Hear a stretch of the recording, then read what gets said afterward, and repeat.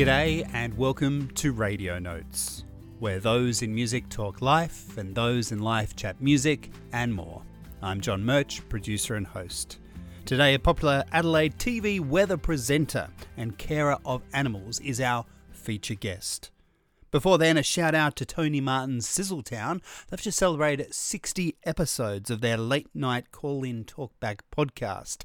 Being late night, it has a bit of adult language, but the mastery of the production and the storylines within is just a gem. Equally so is their sponsor, Espresso Coffee out of Orange, New South Wales, that's powered and kept me up to put this very episode of our Radio Notes together today.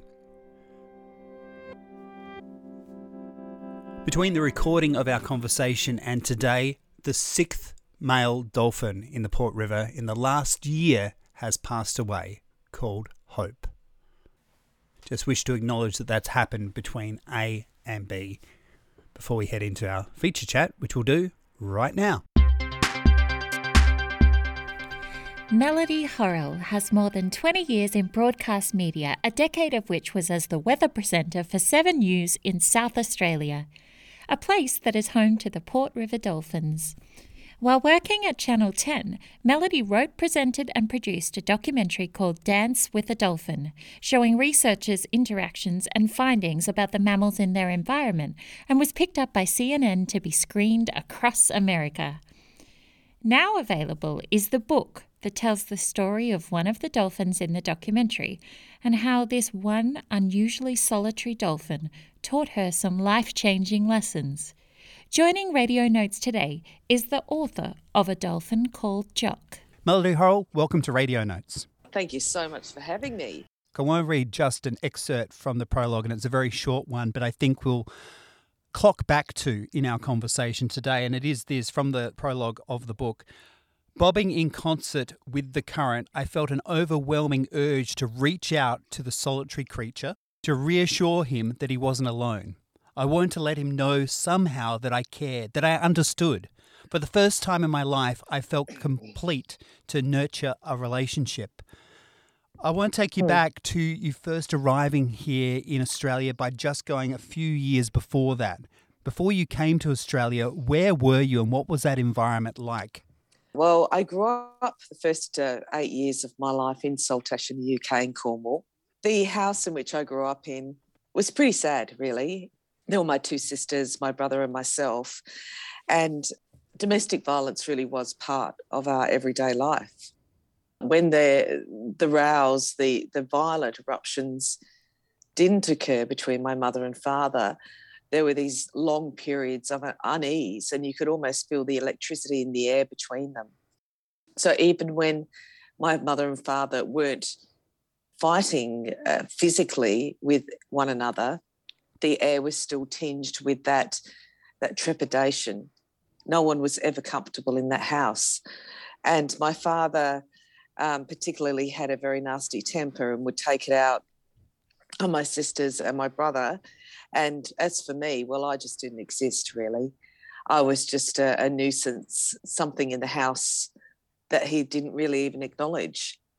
So there wasn't a lot of love in the house, I have to say. And my sisters stayed in England when we decided to move out. My father decided that we were moving to Australia, and my sisters, who are 9 years older than I, chose to stay in England and not move out with the family.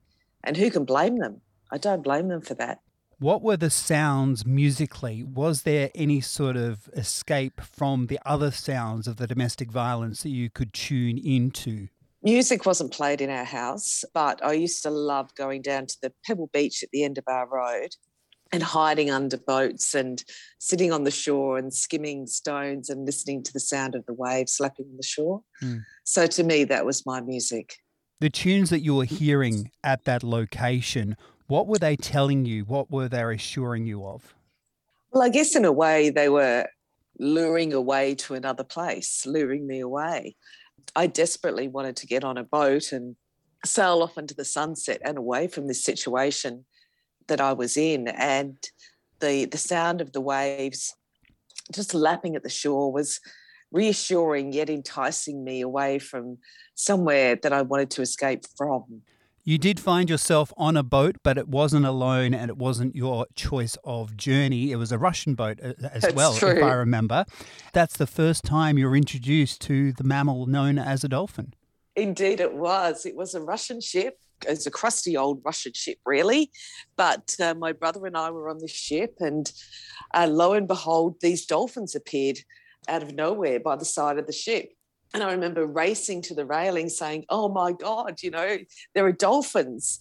They were so sleek and so beautiful and so fast, and they kept up with the ship. And I was so excited. I guess that's when I really first fell in love with the sight of these majestic, sleek creatures who seemed to be leading me away from home to the promise of another land, which I'd hoped would be better for us as a family. It was just my brother and myself and my mother and father. And I had high hopes that things would change when we got to Australia, but that was not to be. When you first arrived to Adelaide, you thought it was colourless and lifeless. Did anything change? It was the middle of summer, and you've got to understand that we stopped via Singapore, and I came from a very green, lush part of the UK. I remember looking down from the plane thinking everything was brown and there weren't that many houses. And I wondered when I was going to see a kangaroo hopping across the plains, and very, very different to where I'd come from. I worried. I thought, oh, gosh, I'm going to a desert. And I stepped off the plane, and it was one of those 40-plus degree days in Adelaide, and everything felt hot. I felt I was melting into the asphalt as I walked off the plane down the stairs. So my first impressions weren't that great, I've got to be honest. But obviously I grew to love the place as I stayed there, with the winter, going up into the Adelaide Hills, seeing the lush greenery and realising that, there was a lot more to Adelaide than those first impressions that I had flying in for the very first time. We won't go through everything, but there's so many beautiful moments apart from the Russian cockroaches in this book. The fact that the first real South Australian you met was Shazza. And Dazza, of course, you learned about his music years later with the horses. And speaking of horses, you had horse riding lessons. I talked my mum into taking me the horse riding lessons, giving me horse riding lessons, paying for it, because I'd always loved horses, really. So off we went up to Woodside, and Jilly was this just beautiful, docile horse who allowed me to clamber onto her, and she didn't flinch, and she was just gentle. And I remember that smell of grass and hay and her whinny and her soft nose, and she was just this gorgeous, gorgeous animal. And, of course, I learnt to ride on her. Then I upgraded to Thor, who was a little bit more flighty. I guess I honed my skills, but I just loved horses, and I'm sure lots of little girls do. But at least I was lucky enough to have been given the chance to learn how to ride and to ride through Woodside and that beautiful parts of the Adelaide Hills. I also get a sense through this book is that you've always had a very strong connection to animals and their well-being. Well, I was lucky enough to actually adopt a horse that was in a bit of trouble. He was a rescue horse, really. He was being given away by his owner. I adopted that horse, and you're right in regards to animals. They've been a massive part of my life. In many ways, saviours, really. They've been the things that I've turned to for moments of sanity and love. Unconditional love. So when I was able to adopt my own horse, I would go galloping through the fields, not far from Brighton, actually. There was a whole lot of vacant land in that area at that time. There was the sound of the hooves hitting the ground, and the sound of the air whisking past my ears, and the sound of Eddie, which was a rescue horse, his puffing and his grunting, his panting. That combination really was it made you feel free. For the first time ever, I think, during those times, particularly with Eddie, I felt a sense of freedom. There were no other sounds. There was just the sounds of the thudding hooves and the wind whistling past me, the exertion from the horse, which was Eddie. And in those moments, you get completely lost in nothing but the moment. I think that's probably the first time I ever realised that living in the moment is a very important thing to do, and appreciating the moment for what it was. And also the expression of care as well, because when you first got Eddie, he was a little emancipated. He did need that care at the time. And so you would have heard the different sounds of him struggling possibly, not a full-on way, but in terms of just getting stuff done, to being full-bodied and that whole... Well, he wasn't in a good way when I adopted him. I spent quite a long time feeding him up and getting some meat on his bones and retraining him, making sure he had shoes, and he was in a good way. But he just used to love to run. He used to love me almost letting go of the reins and going, okay, just go for a run. And I'd just be holding on to him, really, holding on to his mane and just letting him go.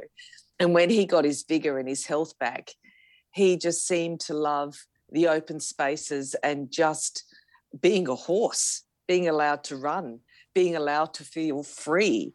I just happened to be his passenger, really, and wasn't I lucky? And those were amazing, amazing times with Eddie. I loved that horse beyond measure. It was an amazing animal, and he'd greet me every day with a lick on the palm. You know, his big, thick, rough tongue would come out and lick me on the palm, and I felt I had a real bond with him. And I'd take him down to the beach and we'd ride along Seacliff and go into the ocean. And when he'd come out, he'd roll on his back like this big shaggy dog with his legs in the air, just rolling in the sand, seemingly luxuriating in the nice warmth of the sand on his back. And people would stop and stare and say, oh, my gosh, look at that horse. Because it's not often that you'd see a horse on the beach rolling on his back. But he just seemed to revel in it. He just seemed to love it. And for me, it was a huge escape from the violence and the terrible stuff that was happening at home. He was my escape, and I spent as much time as I possibly could with him. So those 18 months with Eddie, I guess, were an entree to the relationships that we'll be talking about later that you started to form with dolphins. Around this sort of same time, you're heading into high school. What was wrong with the bass guitar? Why did it not do it for you? I just wasn't that talented. I didn't have an aptitude for music, really, despite my name. Everyone assumes that if you're called Melody, that you're going to be good at music. Well, no, I just wasn't. Being Brighton High School, I had to do some musical activity. So I learned to sing in the choir, and that was my musical activity because I was just a terrible bass guitarist. Another One Bites the Dust is the only one that I actually remembered getting right. When I hear that song today, I still think, yep, that's the one song I can play on a bass guitar. I just wasn't good at it, and I knew it.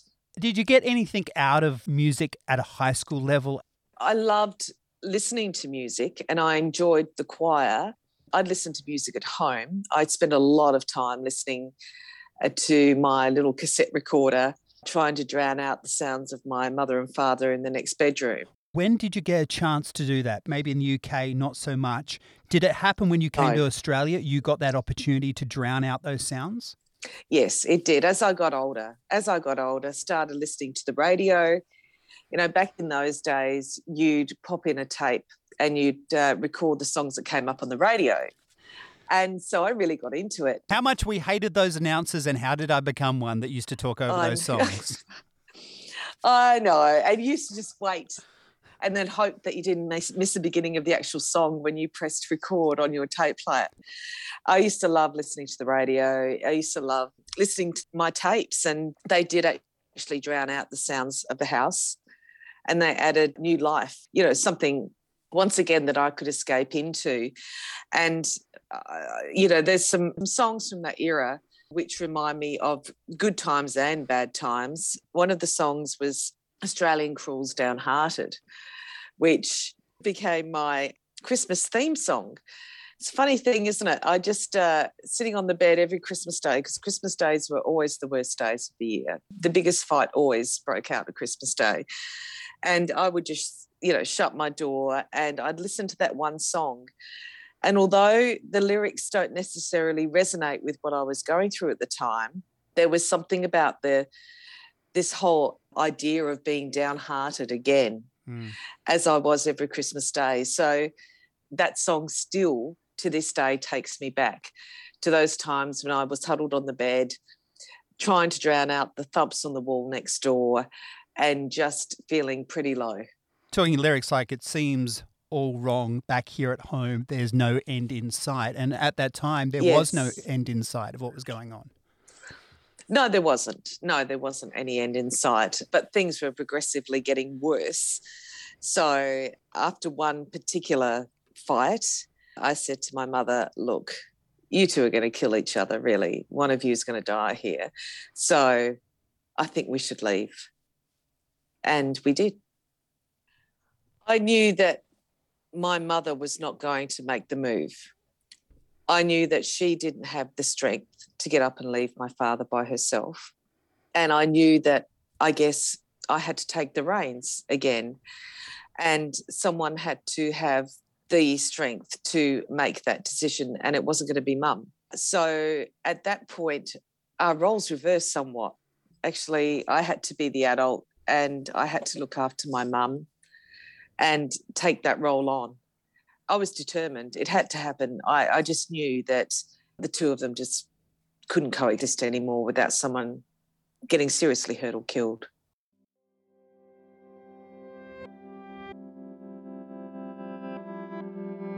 We're currently listening to a conversation with Melody Horrill. If you need to have a conversation regarding domestic violence in Australia, 1-800-RESPECT. That's 1-800-737-732.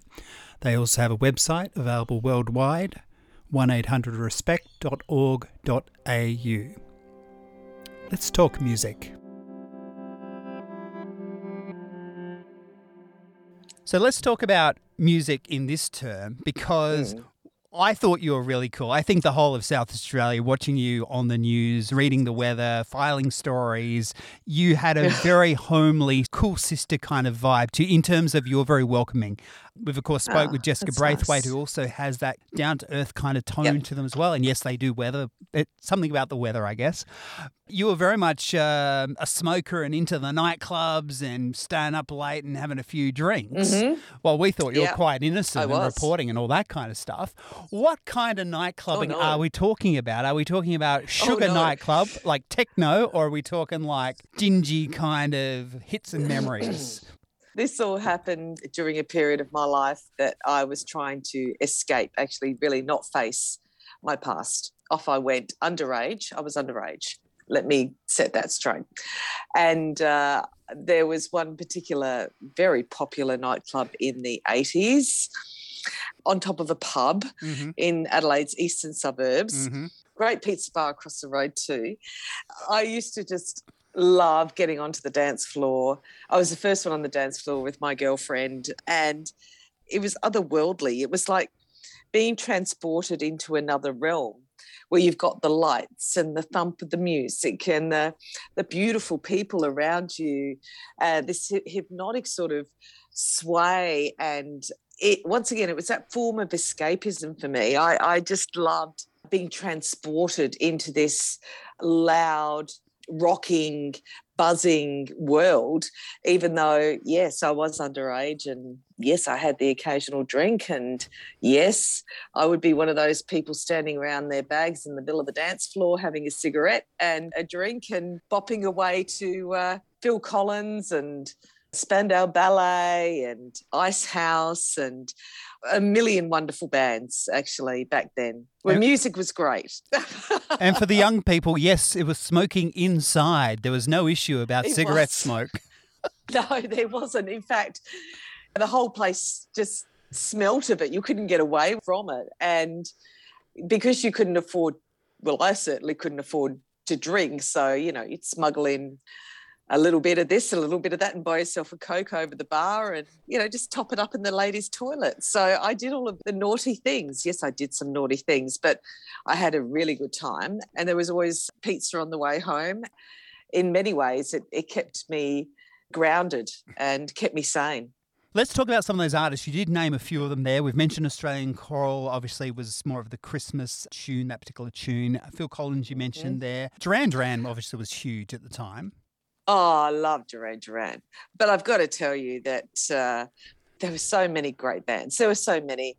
And Spandau Ballet were one of my favourites. I remember actually saving up enough money. I was working, spinning fairy floss at a local amusement park, and I saved up enough money to go to the Spandau Ballet concert at Memorial Park it was. And I went there with a girlfriend, and she fainted. And they had to drag her over the fence under the stage, and I couldn't bear to see her being dragged over, so I gestured at the bouncers to come and get me as well. So I held up my hands, and the bouncer came and sort of grabbed me by the T-shirt, and the whole thing came off. Yeah, that was just a little embarrassing. That was my memory of the Spandau Ballet concert in Adelaide, but they were a great band. Got to actually meet one of them when I was working as for Channel 7 as a weather presenter and reporter. They were playing across the road at the Governor High Marsh. And I just said to the Channel 7 publicist, I would so love to meet the band. And this was years and years and years on. And she said, I'll see what I can do. So I went into work. I took my Spandau Ballet album, the actual album. Yeah. And, ran across the road, and I got to sit down and have a chat with them. And it was just amazing. I felt like I was back at Memorial Drive and just listening to them again. And I really was like a little kid in a candy shop going, oh, my God, I can't believe this. So that was a highlight, I have to say. It was great. So there were a lot of great bands, and music was a big part of my life. And it was an escapism on so many levels at so many different points in my life. Mondo Rock was also on that list. Loved Mondo Rock. I mean, I think that Mondo Rock's Chemistry is one of my favourite songs. One of the greatest songs in my view. Come Said the Boy, yeah, it gets played a bit too much. Yeah. Chemistry is just a great song. Great song. What is that song that reminds you of the best of times? Look, I can't pinpoint the time when I came across this song, but every time I hear it, I think about my days out on the water, in the Gulf, crossing over to Kangaroo Island on a friend's boat. We used to run dolphin tours across Kangaroo Island to raise money for the Dolphin Foundation. And I used to love hanging off the front of that boat and watching all the common dolphins just swarm in from nowhere and play in the bow and turn around, almost fly through the air. It was just so magical. And that's Sailing by Christopher Cross. I love that song. It is just evocative. I totally get it. I totally get his love of being out there on the ocean, feeling that feeling of serenity. And I love the line, the whales are my brothers, and I just totally get it.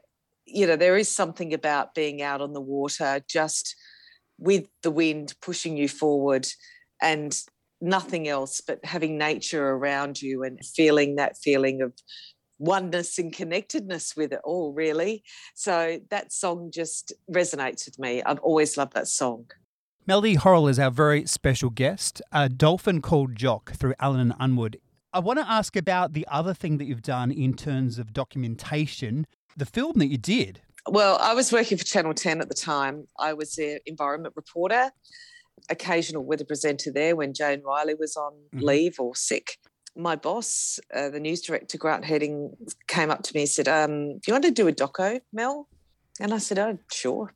What can I do it on? And he said, well, I know what you want to do it on. And I said, well, I kind of like to do it on the Port River Dolphins because, I've been involved with them for all these years, and there's this one particular dolphin jock that had a massive effect on me. But look, I won't talk about that. I can just do a documentary on Jock and the Port River Dolphins and the kind of threats that they face.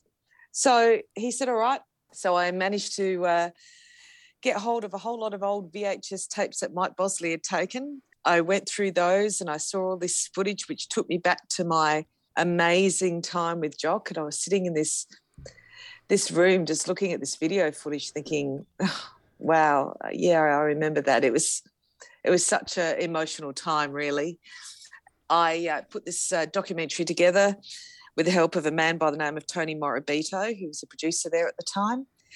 And it was an hour-long documentary which aired across Australia, and CNN picked it up, which was amazing. So the next thing I knew, I was on a plane being flown to Atlanta to showcase this documentary to the world. And that was just unbelievable. I couldn't believe it. Just could not believe it. They loved it. part of that documentary, you had a feature song which was written by Mel Watson at the time, just out of fruit and doing the Into One project. Can you talk to us about the decision for using that very song in the documentary? Well, I have to send credit to Tony Morabito, the producer, for that one. I didn't have a lot to do with it, but we were looking for songs that would just touch people's hearts and go with the documentary. And we both sat down and listened to this song, and it just seemed so apt, really. It's a beautiful song, Into One. It just seemed to fit with this whole theme of connecting with nature and connecting with the dolphins, and the dolphins connecting with each other. And it was beautiful. It was perfect. The Americans over at CNN, they loved it too. Documentary went around the world. Ted Turner watched it, and he thought it was pretty good, which for me was a huge deal. And then, of course, that documentary helped convince the South Australian government that we really needed to form a dolphin sanctuary in the Port River. So the Port River became Australia's first dolphin sanctuary, which was amazing. Saturday, I read the book all on Saturday. I was there in the Port River and there was just dolphins. Like, I'm reading Jock's life and your life, and there's just dolphins in that sanctuary, as they do. It's amazing. As they do. I mean, it is amazing. And people don't realise how lucky South Australia is to have dolphins living so close to a capital city, honestly. Very few places in the world have dolphins on the doorstep like Adelaide. Yeah, we need to take care of them. The sad fact, which you shared with Matthew Pantelis on 5AA last year, is that 1 in 13 of the calves are surviving there in the Port River. So clearly there's a lot more that needs to be done. What's your gut feeling right now in terms of the future of the dolphins in the Port River? When I first found out from Mike Bosley about the number of calves dying, I mean, it was only 1 in 13 was surviving, which was appalling. I got a head of steam and fire in my belly, and I thought, right, yeah, this isn't good enough. So I wrote a piece for Weekend Australian magazine in the hope that it would bring the issue to the attention of people who could help. That magazine article then led me to write the book, and that's how it all happened. And as you know, there's been a spate of dolphin deaths there the past 12 months where there have been mostly healthy male dolphins who are just so emaciated that organs shut down. And the results of the autopsies have basically found that their immune systems have been suppressed. But by what? That's the question. No one seems to know. Look, I'm not a scientist and I don't know what's going on, whether it's a virus, whether it's a pollutant in the water, whether it's runoff from a particularly wet winter last year, because there's been a lot of development around the port, and I'm sure a lot of that soil contains contaminants. Who knows? I can't explain it, and the authorities can't explain it. So until you figure out what's going on, you don't know how to fix it.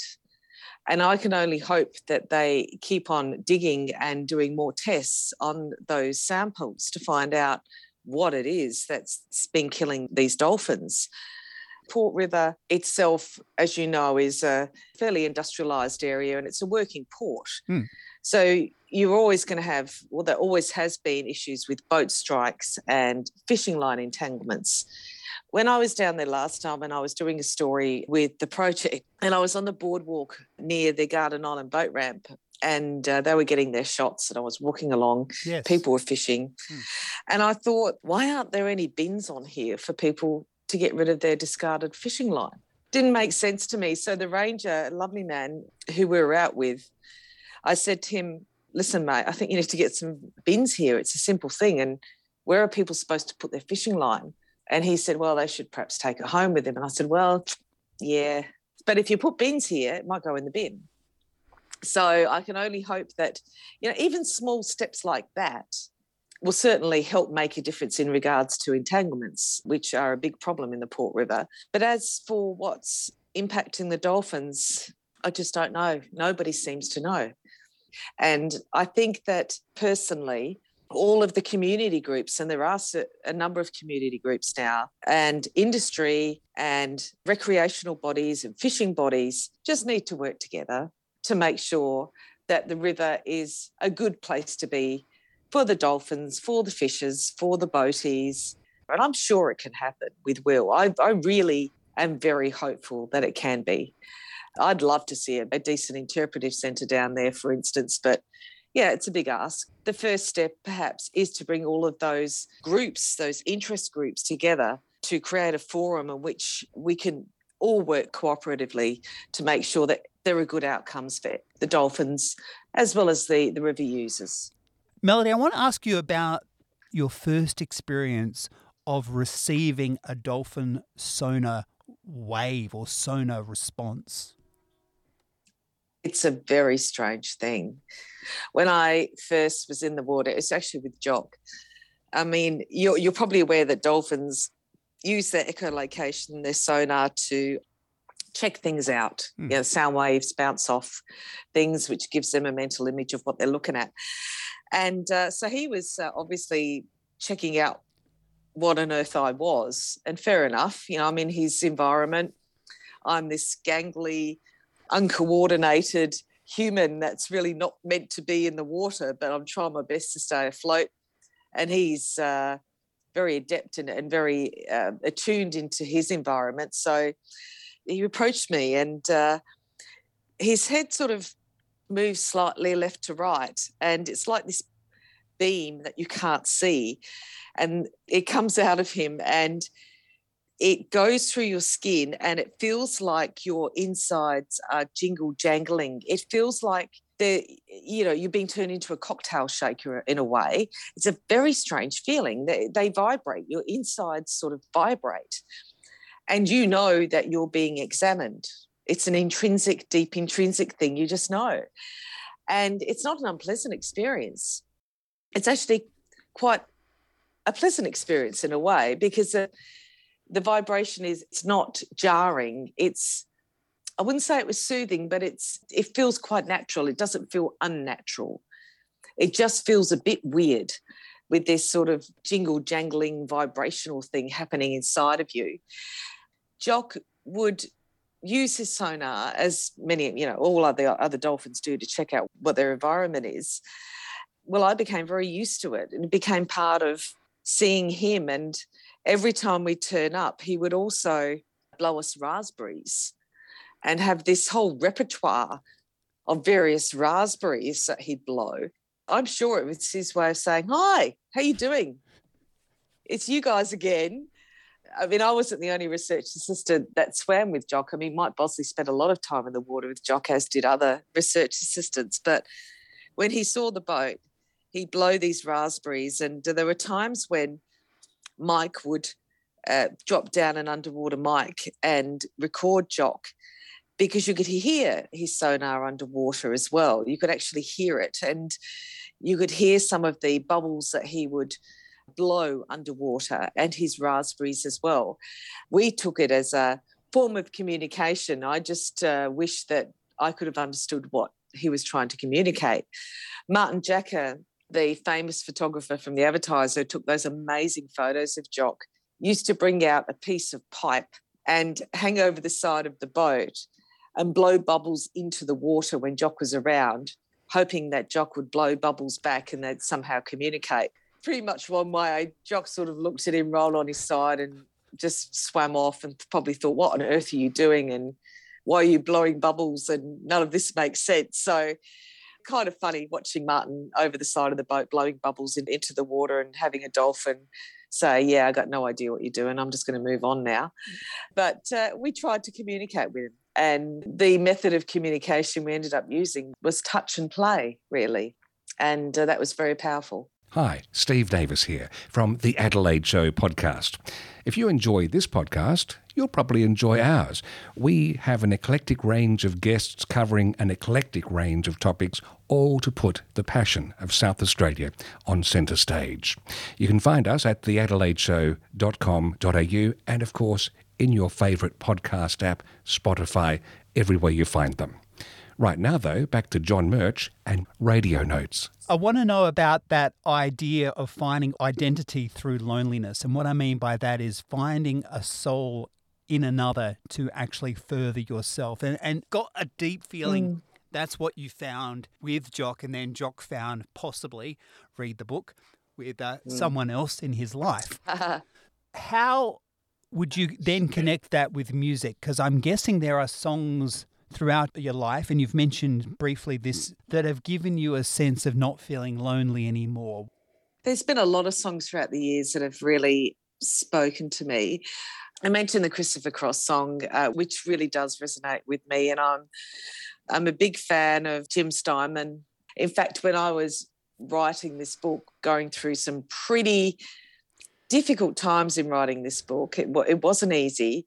I would sometimes listen to Rock and Roll Dreams Come True by Jim Steinman, and that would resonate with me because that is a song about hope. That is a song about overcoming your scars and moving on and having your dreams come true. And for this book to be published really is a dream come true for me. So thank you, Jim Steinman. I prefer his version to Meatloaf's, actually.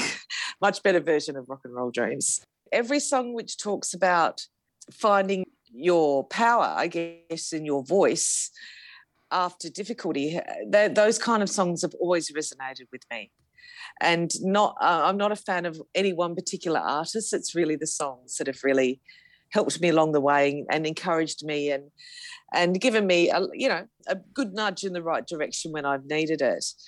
But in regards to your question about finding a soul, connecting with a soul in the water, Jock, wow, I guess in many respects, he was such a deformed, and he was badly deformed through years of being caught up in fishing line and nets and hooks, and solitary, and seemed so lonely that when I first saw him, and as I got to know him, I connected with those parts of him.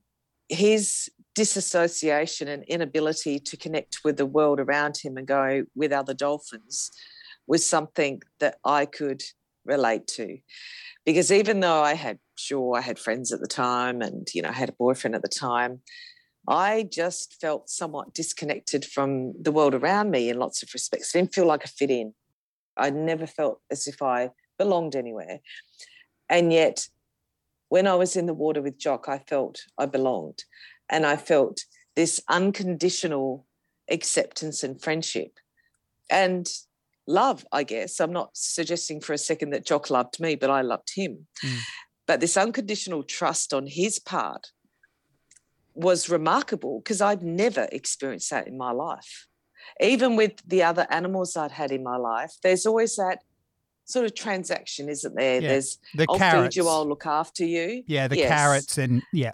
You'll come to me when you want some food. I'll give you some love and you'll give me some love, but I'll still feed you. But with Jock, there was none of that. It was purely just hanging out and enjoying the experience for the pure sake of it. It was totally unconditional. And I'd never experienced that before. I'd never experienced that kind of relationship before. And he opened me up to the idea that I could actually trust again, trust myself and trust the world in which I was living. He also showed me how important it was to live in the moment and not focus on what had been. I mean, Jock and the other dolphins didn't think about what happened yesterday or the day before that or the day before that. They were living in the moment. And he taught me the importance of living in the moment and reveling in whatever joy you can find in that moment. And, of course, when he eventually did venture out to see other dolphins, he taught me about bravery and venturing out of my own self-imposed borders and boundaries and becoming brave enough to re-enter the world, deal with the scars that I had. Yes, I had them. Okay, they weren't going to define me. I was going to move on. He showed me how to do that. And it was that remarkable relationship which completely transformed my life. It's all available in the book. I do want to quickly get back to music. I want to talk about Linda Ronstadt. You were meeting your friend Sissy at the beach, listening to her. This is your introduction to Australia and how we grab music by the horns. Do you still listen to Linda Ronstadt these days? No, I don't. And my friend wasn't a particularly good singer, but, you know, listening to her was much better than listening to what was going on at home. So it was fine. And we were on the swings and we were both very young. So no, I don't listen to Linda Ronstadt anymore. I became a massive fan of Blondie and I love Pat Benatar, a whole lot of female artists. But Linda Ronstadt, no, I never went back to Linda. She was a one-time only. Melody, you've definitely had that life leaving the UK and then finding yourself in a place like Adelaide, South Australia, which I think over the years treated you okay. It did. I remember I really fell into TV at Adelaide. It wasn't something that I intended to do. My work with the Dolphins and the Dolphin Foundation, which I quit my first job out of uni to form, led me to a career in the media. And I learned my trade on the job, the hard way. And I loved reporting on environmental issues, and that was my passion. And I was so lucky. But, you know, I always felt really quite humbled, and that people would actually be at home watching it. I couldn't quite believe it. I'd be doing these stories or presenting the weather, and people would be writing in or ringing in, or and I'd think, really, you're watching me? You're listening to me? I couldn't quite grasp that. So I'll always be grateful to the people of South Australia for giving me a shot and for bearing with me. And I made some mistakes, but at the end of the day, it was someone at Channel 9, Kevin Crease, who told me. Like the big newsreader at Channel 9, yeah. Yes, he was a legend.